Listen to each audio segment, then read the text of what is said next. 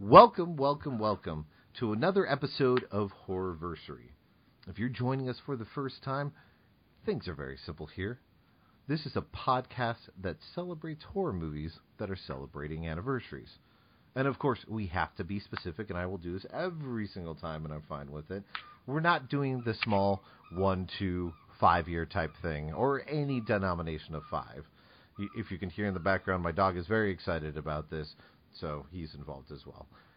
We're doing 10, 20, 30, 40, 50, sometimes even 60-year anniversaries. Because if there's one thing you know about the horror set, it's that they absolutely not only love their horror movies, but celebrating a good anniversary. This year alone, there's probably going to be a 30th anniversary of Cheerleader Camp out there. No one's heard of Cheerleader Camp except for a very select few people. And they are being mad at me right now for disparaging the name of Cheerleader Camp. But that's what it is. Small films like that have a huge following because of how the horror fan base works. So once again, we're diving into a movie that you might not fully expect. The movie that we're talking about tonight has a great pedigree of people who've worked behind the scenes and have gone on to have giant and varied careers. Where it kind of fits within the pantheon of those careers for those individuals, that's what we're going to get into. Of course, I'm talking about 1978's Piranha. I'm going to let some people have an ooh there, and some people have an ah, and some people threaten to turn off the podcast, but that's okay, because when we're talking about Piranha, we're getting to the heart of the wave that came when so many people were looking at the Jaws films and the Jaws ripoffs. And at the heart of Piranha, I really think, okay, well, I got to talk a little bit longer, but once again, the guest, it's their show, so if they're going to knock and come on in, then that's more than fine, especially because we have a wonderful guest tonight from Birth Movies Death and probably various other places, and hopefully your heart. We have the wonderful Emily Sears. How are you doing, Emily? I'm good, Adrian. How are you? I'm hanging in there. I just rewatched this movie, and I have some thoughts on it. Not a ton of thoughts, because that I'm leaving that to you. But I do have some thoughts here or there. For the people who don't know and didn't hear me 2 seconds ago when I gave the intro, what are your bona fides? Well, I write primarily for Birth Movies Death, one of our favorite film sites out there, I hope. I also occasionally write for Fandor and hopefully more places soon. I mean, those are, a couple pretty good places to have under your belt to start off with. So yes, you can go higher and you can get paid more money, but those are kind of good to have on your resume, I think. They are great places, great people. Of course, we'd love to start off with a very, very simple question when it comes to these movies, and Piranha is one I'm interested to hear. Do you remember the first time that you watched Piranha? I actually can't place the first time I saw it, more than just the feeling of knowing that I was very young. And I probably watched it on cable. It was probably mid-'80s or late '80s.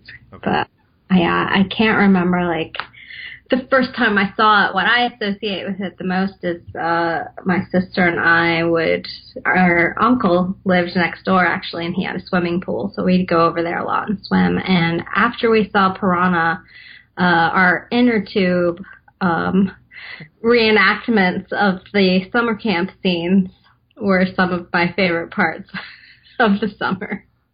It's a movie that says it's safe to go in the water only if you have a raft, canoe, or kayak. Exactly. Because you mentioned the swimming pool next door, all I kind of thought of is if you were going over in the middle of the night, then maybe it would look like the military facility.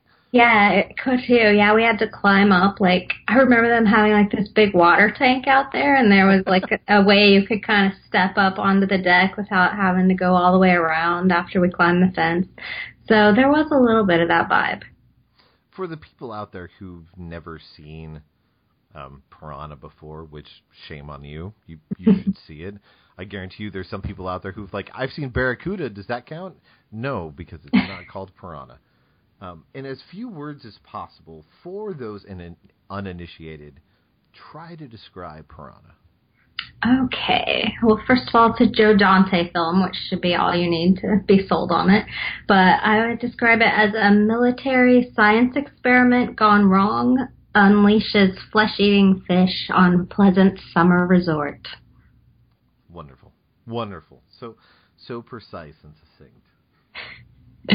Thank you. So, what did you notice when you watched it this time? Like, is there anything that stood out different than before? And what is it about Piranha that's special to you? I guess that this time it felt like a little calmer. Like, I guess I could pick out things that they were going for that maybe they didn't quite make it because of the budget or the, time they had to film it. Things you don't notice when you're younger and watching it. But none of that takes away from the film in any way, though I still think it's fun and the characters are great and the cast is really great. So, who is your favorite person on the cast? Oh man, that's a tough one. There's so many, so that I know it's a dividing line right here, right now, early on into things. I'm making you pick a side. This is hard. I really like Keenan Wynn as Jack in this movie. He's so poetic. He's like this mountain man that's just like so happy and set in his ways. And his dog and Brandy and that little scene he has before, his legs get eaten. I literally had a note that I made tonight that said Keenan Wynn's greatest acting ability is to mumble while drunk. And that's true, yeah. I think Joe Dante had said that he was completely deaf or something. I heard him say that, yeah, so I'm sure that made it a little difficult to work with him. For anyone who's listening out there and doesn't know who Keenan Wynn is, if you are a fan of Mystery Science Theater 3000, he is in Laser Blast and also the Clonus Horror. If you've seen Laser Blast, he is the grandpa who keeps on yelling about Cherry Point. And he's just about as subtle and refined in this movie as he is there. Nice. I have not seen that one. Your knowledge is already going deeper than mine. Laser Blast is a classic among the MST3K set. It's ridiculous. It's terrible. Keenan Wynn's got only one scene, and he does come off as like vaguely drunk and very confused. So maybe it does have something to do with like he said that he was completely deaf to like cover up the fact that he wasn't entirely there. Could be. I think just adds more. More mystery. I like it. Okay, so we're talking about the cast. Go into a little bit, about this cast because it's huge, it's varied, and some of the performances are a little bit weird. Who did you think was weird? I mean, it depends on how you want to look at it because it's a Joe Dante film. Yes. So they're all very much like they know they own that they're making a Jaws parody at this point, really. So they don't try to hide that fact. They even have the Jaws video game shows up and like after the title sequence. So it's immediately there. So I think they're all kind of trying to be tongue-in-cheek about everything. It's not subtle, but there are a lot of characters like Paul Bartel as Mr. Dumont, the camp counselor guy. No one is allowed to have fun at camp, it seems like, as long as he's in charge. Oh my God, what he says to the daughter after she asks if there's any mail, and he just goes, "Skunked again, Grogan." Yeah, he's trying to force her into the water, and she's terrified. Yeah. And they're like throwing darts at his face, his picture on the dartboard. Yeah, he's great. But he wants to save the picture because that's what matters to him. Of course. It's his Dorian Gray picture. Oh yeah. Which means that he's doing it very wrong. What do you think helps account for the longevity of Piranha? There's still people who are talking about it today. I mean, it ended up having not only a sequel a couple years later, but they end up having the remakes, and it's gotten several special editions on DVD, and I believe there's like 1 to 2 Blu-rays as well. Yeah, I think it is I think Joe Dante and having John Sayles write the script actually helped a lot. And just kind of the creative ways, just like Spielberg did in Jaws with, the budget and problems that they had, that they kind of had to make choices to save money that ended up working in their favor as far as not showing too much and creating that suspense. But it's also just so humorous at the same time. Like I said, it doesn't take itself seriously, so it's really funny and fun to watch. And the characters, you really want to follow them and see where they're going because they're pretty kooky too. I did kind of like watching it this time. I noticed that while it's not really what you'd call a subtle film, as you mentioned, that the way it goes about being a parody and being tongue-in-cheek, it's a very fine line. It's not how we think of things like nowadays where everything's really over the top. And you kind of have to be somebody who's paying attention and gets on the wavelength of it, because it depends on if they're using like music a certain way or somebody saying something like their descriptions being over the top, but the way they're delivering it seems like it's just a regular movie, that it's very special and different from how you normally get that cash-in. Yeah, definitely. Do you have a signature or standout scene when it comes to Piranha? I really like the father and son in the fishing boat. That's one of the most brutal scenes I feel like in the movie, because he gets totally pulled out of because it's coming. He's got his arm like deep in the water. And that something's about to happen, and the whole boat flips over, and the kid's stuck out there for who knows how long. I mean, he's just going to be traumatized for the rest of his life. Well, I mean, he is, because he calls Kevin McCarthy's body like daddy. Yeah, I know. He's so messed up when they get there. It's crazy. But other than that, all the camp scenes and when everybody's in the water, those are of course always great. And Dick Miller. Oh, Dick Miller. Love him. I actually have a funny Dick Miller story. He was, we go to some of those horror conventions in the area sometimes, and they're usually held at like a hotel in the area. So all of the guests stay in the hotel. So myself and my husband and some friends of ours had dinner there. And Dick Miller was sitting at the table beside us with his wife having dinner. And then the table next to him was Gary Busey and his son, Jake, and the cast of The Human Centipede. What? And then so it keeps getting weirder and weirder. And then George Romero walks by us to go sit at a table like in the back corner or something. It was the craziest dinner. This is one of those situations where you're looking around, you're wondering what you're doing there, and you go, either everyone here is going to die and we're going to be the people who don't make the paper, or this is secretly a room where all these people are being saved because something is going to happen outside that's terrible. Yeah, I felt pretty safe, like, with all those people, all those legends in the room. I thought we were going to be okay. Even with the Buseys, you weren't? Even with the Busey was very loud with the waiters, so we could hear everything he was ordering. Oh, God. See, but that makes me think of just, like, the little details that are in this movie. Like, when you get to the Aqua Center place, or whatever it's called, the Aqua Arena. Sorry. Uh-huh. It's an easier word to say, but it's just as disorienting as the other place. But they've got all the little details of everything that's going on. Like, the lady who randomly has the 5-second conversation with the colonel. Oh, yeah, and then they get on that boat, and their limit is like 8 people 18. On the boat, and there's way more people. And you just know that it's going to go down, and you're sitting there waiting for it to go down. Yeah. That's what everybody ends up climbing on to get out of the water, too, I think. Yeah, and it looks like it's just going to topple over at any second. But they never play it, like, so over the top. Like, there are laughs that are in there, and you know that they are playing up the situation.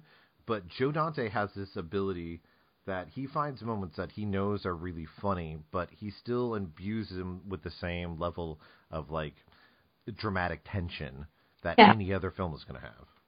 I think he's really great at creating a world that no matter how unorthodox it is, you just accept it. Like, you accept that this is what's going on in this universe. And yeah, there are killer fish, that happens. You just fall for it because he does it so well. So they're killer fish that are on attached to, what was it, sticks or poles? I think they were just like rubber fish on poles or something. And my favorite thing about that is that of all people to do that, it's Phil Tippett. That's crazy. Lots of guys from guys that had worked on Star Wars, and the guy that did makeup for The Thing, and like all kinds of talented people on here. That's what's ridiculous about the movie, that there's just way too much talent both in front and behind the camera, but it's Roger Corman who once again goes, I just want to make a quickie movie, not realizing that he's going to start the careers of so many people. Yeah, that's the thing that's great about it too, is how they were all basically unknowns. I mean, even Joe Dante, this was his first solo directing gig, so it's funny how many people that went on to do great things worked together in this behind the scenes. Now, I did read, I don't know if you read up on this, it was just a really weird thing that IMDb had, and I got like really sucked in, and now I want to go out and buy it. But IMDb's trivia has a whole section that's basically dedicated to the differences between the movie and the novelization. Really? I did not see this, but I am intrigued. Tell me more. Oh, it turns out that in the novelization, which I don't know if it was off like an earlier version of the script, which John Sayles came out and said the only reason why he did this film, which was the same reason why he did Battle Beyond the Stars years later, was so that he could get money to put towards his own projects. Sure, yeah. Well, so I wonder if like there was an earlier one, because I guess in the actual novelization that there's a whole bunch more scenes at the camp, and the whole reason that both Dumont hates the dad and the counselor hates the dad are two different reasons, but the dad, I guess, never really shows up to the camp, and one of the times that he did show up, he was drunk, so the counselor didn't like that, and then Dumont didn't like the dad because when he saw that he was drunk and he told him to leave, the dad pushed him in the water and all the kids laughed. Oh, interesting. And so there's the cop that pulls him over that talks about getting him on a drunken disorderly. I guess that's what he's referring to then. Yeah, that's part of it, because there's also, I guess when his ex-wife left him, she said that she couldn't stand the sight of him. That was the only reason she gave when she left. But that comment is what turned him into an alcoholic. Oh, lovely. But yet she leaves their daughter with him if she thinks he's so terrible. Why does she leave her young daughter? It's just how this movie is. It doesn't need like a full-on explanation. Why is the Colonel investing into the Ocarina business with Dick Miller? That whole sequence is just like, they had to get the piranha further out. I guess they needed new people to feed on, so they had to change locations. It's literally my favorite part of the movie, because in the middle of being worried about everything that's going on and them getting out, he makes the phone call to him to be like, hey, just want you to know this should be coming your way. Like that's what he decides to do. They've got everything going on, and he's like, crap, I got to call that guy I invested all that money with. And you're like, wait, what? But I guess they don't really go into more of him in the book, but they go into Maggie, and that the whole reason she became a skip tracer is because her ex-boyfriend left her, just basically disappeared one day, and she hired a skip tracer to find him, and she became really obsessed with the notion and everything, and that when she ended up going along with the skip tracer, and when he actually found her ex-boyfriend, she didn't care anymore, and she just decided, screw it, I'm done with the guy. I actually want this to be my job. I just want to do this job now because it's cool. That is interesting. It sounds so Maggie, though, doesn't it? It really does. It does. Well, then the ending of the movie ends up even crazier because Jack, when he's eaten and everything, doesn't have his arm go up. He dies under the water, and when she pulls that rope up and sees the end of it snapped on, she decides to jump in the water to try to save him. Oh, no. Knowing that all the piranhas are in there, and then she dies. Oh, man. Totally different story there. Exactly. No, I like the little rom-com stuff going on kind of between those two, so... Oh, man. The whole sitting on the couch trying to get under the blanket. Yeah, I've been trying to get under the blanket for 5 minutes. and then it just ends. Like, they don't have a little womp womp sound or anything like that. They just hold for a couple seconds and they go. And that's what I love about Joe Dante and this movie. Just the weirdness of it all. Mm-hmm. Now, normally we ask a question about modern counterparts, and of course it's kind of easy in this case. But I'm very curious, since we know that this is a ripoff or homage, as both Dante has said and Spielberg has said, is where do you think its place is when it comes to either the Jaws sequels or any of the cash-ins for Jaws, and how do you think it compares to, like, the horror in the water movies that we get nowadays? It's an interesting question.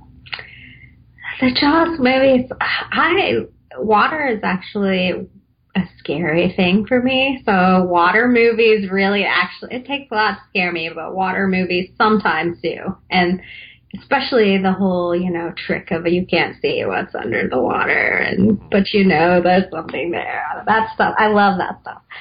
But so I will watch any Jaws movie basically, and even the worst one, I'm gonna be like, it's not so bad.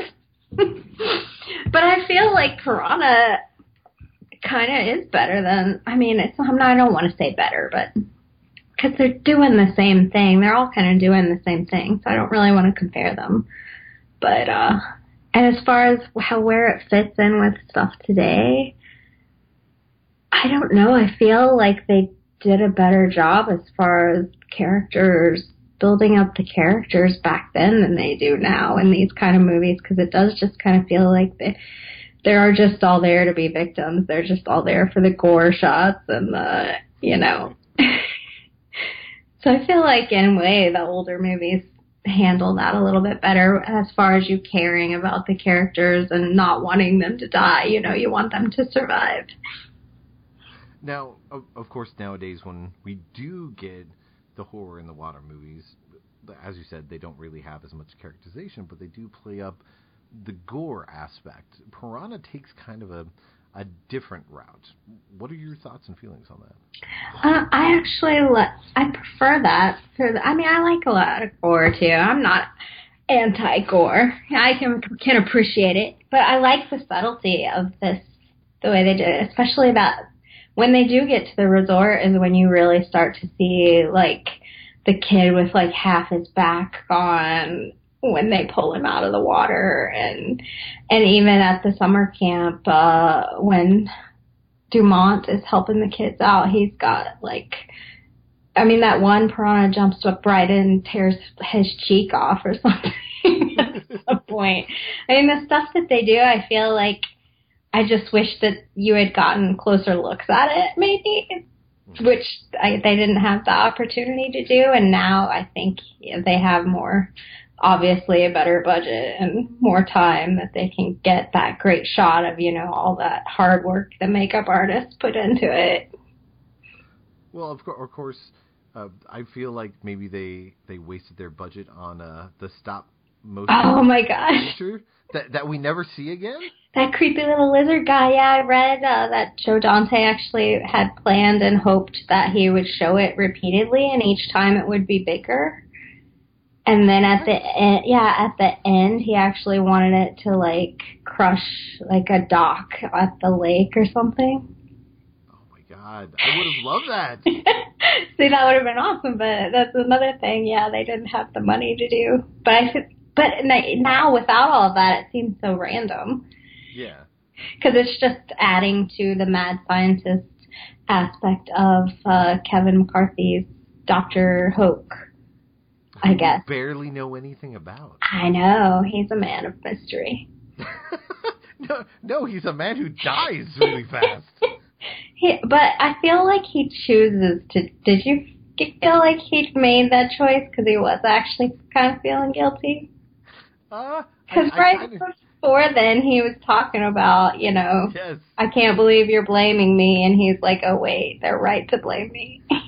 Okay, I'll die. Just turns his head and dies, and I was like, oh, Joe Dante, that's totally a decision that you're like, nope, we're going to do this. We're not going to give an explanation. He's just going to die. Of course, one of the interesting things about this movie compared to lots of the other movies, either of this era or kind of in this genre, is that Dante is also involved with the editing for this movie. Mm-hmm.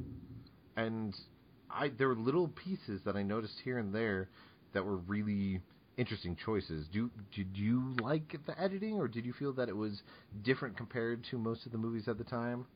I guess I didn't notice it being jarring or anything. Is there a specific moment that you're thinking about? There's a couple moments where how he basically moves focus from like one thing to another, or showing a passage of time. And it's like, I'm trying to remember exactly what the moment is, but there's a scene, and it happens later on when the guy is making the phone call, and it switches to Dick Miller. And while it is the Colonel that's on the phone, they don't really play it like that at first, because Dick Miller doesn't refer to him by name, and they just shift to the scene. Oh, yeah, I see what you're talking about. And then he's got a couple other moments where he's got what seems like it's going to be a big reveal or something bad's going to happen, and then he just ends up, what's it called? Shifting the tone. Like when he goes to the Colonel's assistant who's got the TV on, he's watching the monster movie, the monster pops up just at a moment in the movie where the piranha is supposed to be taking its place. Yeah. Remember that. I wonder if it was all just things had gone wrong and he was trying to cover things up, or another, movie magic where he had to just do the best he could with what he had. Well, he makes the theme seem, like it's a skill, like it's something that's ingrained, and that it's part of the way that he's trying to let people know that it's okay to laugh at the movie. Sure. Yeah, he's great at that. Yeah, I think that's something that lots of people don't give him credit for. Like on the back of the DVD case for Piranha, it mentions Gremlins, but then the other movie it mentions from Joe Dante is Small Soldiers. Really? And I'm like, what are you doing? In what world is that the second movie that you're mentioning Joe Dante being involved in? Yeah, especially with this particular movie, you'd think they would have gone for like The Howling, or exactly. I guess, well, he hadn't made that yet, but if it's a newer Blu-ray or something, then it's the Shout Factory one. Yeah, you'd think that they would do The Howling, or even Gremlins 2. Just throw that in there. just put Gremlins and Gremlins 2. Just those two. That's all you need. Like, Gremlins is the best, though. I think it may be my favorite Christmas movie. But we're not here to talk about Gremlins. Sorry, I'm off topic. No, it's totally fine. But, because, Joe Dante is a big part of this movie, and you can't really talk about how it stays fresh in people's minds. This movie's 40 years old, and yet there's still people who are finding the movie and becoming fans of it, people who are revisiting it. We're talking about it right now because of the longevity of it. The fact that you said, I want to talk about Piranha. That lets you know. I gave you a list of movies, and Piranha was one of the ones that you wanted to do. And I'm like, okay, that's awesome. So people have reverence for it. And it's Joe Dante. So the majority of his movies end up having some type of reference, I mean, they could have easily put the Burbs on the back of. Yeah, absolutely. Because I think if you say, like, if they Game of 3 and put Gremlins, Burbs, and The Howling, you put those in a blender, you get Piranha. Sure. Now, of course, I mean, that's part of the answer, I guess, to the next question, but I'm very curious to hear, from your perspective, having rewatched the movie the day that we're recording this, do you feel that it's still worthy of all that reverence, or do you feel in any way that it's still good, but maybe the shine is slowly wearing off it? I don't think it is wearing off, actually. I had a great time watching it again today. I mean, obviously, it doesn't, I don't even want to say it's dated or anything, because obviously, everybody's wearing their 70s awesome clothes, but, they don't look so, like, out there that it doesn't still work today. I still love everything about it. I thought it was fun, and the suspense there, and like I said, it felt a little bit calmer to me. Like, I could tell, I'm not going to get the same thing out of it that I did when it scared me as a kid and made me play like piranhas were eating me in the swimming pool, but it's still a really fun movie, and the characters are a blast. Now, do you think because the tone is different than lots of the films that come out nowadays that are either water-based or just monster-based in general, that's what helps keep it fresh? As far as people like seeing stuff and going back and to see older monster movies, you mean? Yeah. Yeah, I definitely think that is what turns people on to going back and seeing where the stuff, especially if they love monster movies, they're going to go back and see how it evolves through the years, because that's what film's all about, right? You want to see how people did things back then. Even the stop motion back then, I'm sure, was excruciating to do that one little scene. But I think people are really curious about all of that stuff, and it's fun to go back and discover how it was done.